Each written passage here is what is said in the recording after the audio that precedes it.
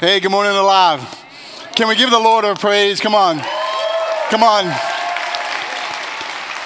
Just want to welcome everyone here. Welcome those worshiping with us online. It's so great to have you here.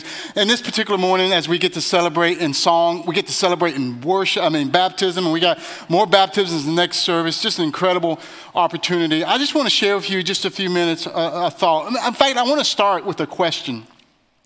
If you could ask God for anything, and you knew that he would give it to you. So you got the green light, you got a guarantee.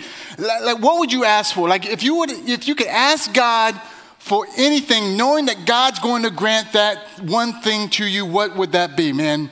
That would be incredible, right? I mean, maybe a lot of us right now, we're thinking, money, can I just get the numbers to the jackpot lottery, right? The $1 trillion, whatever that may be.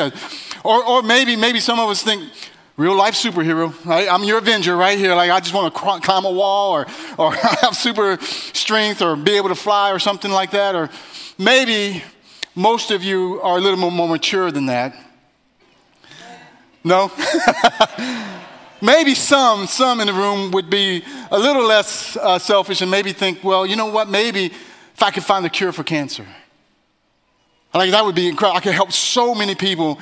Like, or maybe you just would say, if me and my family and those closest to me would just be immune from any kind of disease, or any kind of sickness, that would be fantastic. I mean, if you knew you could ask God for anything and God's going to grant it to you, the possibilities are endless. Like your mind could just go all over the place about what that would be. I want to take you to a story of David in the Old Testament.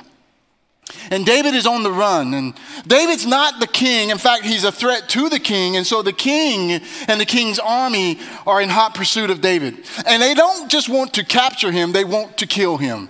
And so David is on the run, and so he has no riches, he has no resources, he has no army of himself. He's just at the lowest of the lows. He's hiding out, he's in and out of caves, he's just barely surviving. And he gets so desperate, he gets in this moment where he asks God, I just need one thing, God, I just need one thing. Like I'm in hot pursuit of my life, they're coming after me, and if I could just ask you for one thing. Let's take a look at what he says.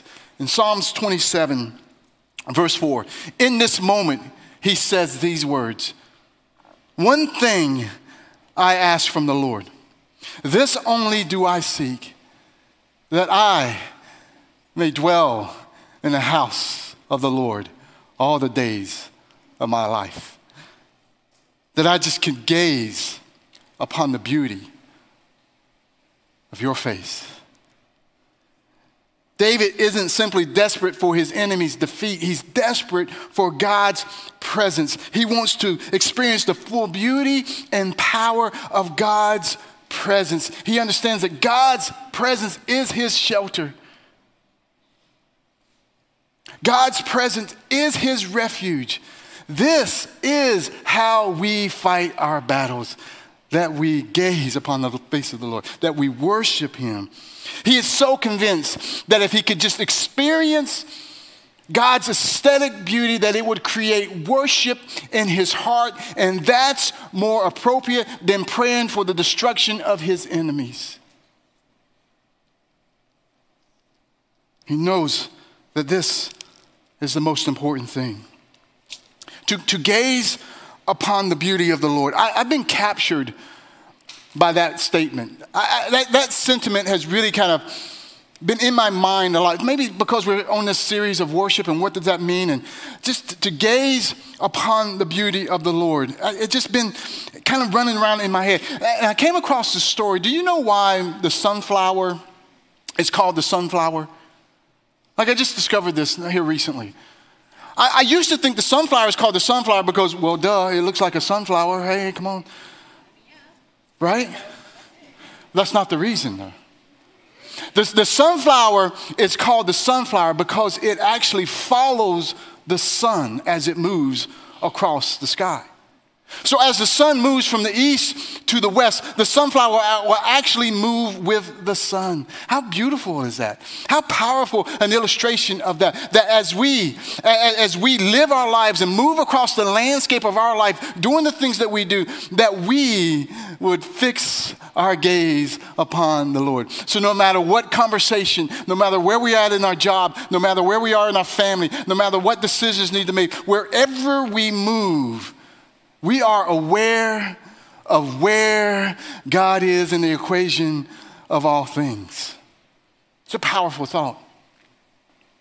Maybe even more amazing than that is at night. I discovered this, read this, at night the sunflower will actually reposition itself to the east so that it's ready for the sun when it rises in the morning. Come on, somebody. Right?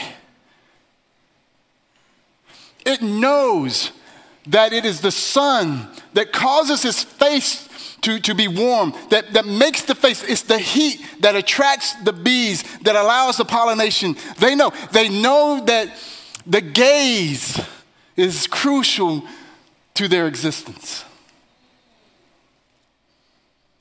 David has the same understanding. He's intent on seeking God's face. He knows, listen, he knows the real battle is not in the war. We've already won the war, folks. He knows the real battle is in the waiting. And so while he's waiting, he's repositioning and he's fixing his gaze on the Lord's face, because he knows when he experiences the warmth of God's presence, it will sustain life. I don't know where you are in life right now.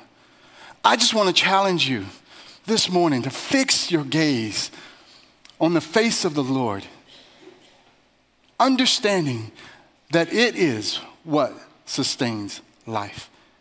It is how we face and fight our battles. Father, I thank you for this word. I thank you for your creation that teaches us such powerful illustrations of life.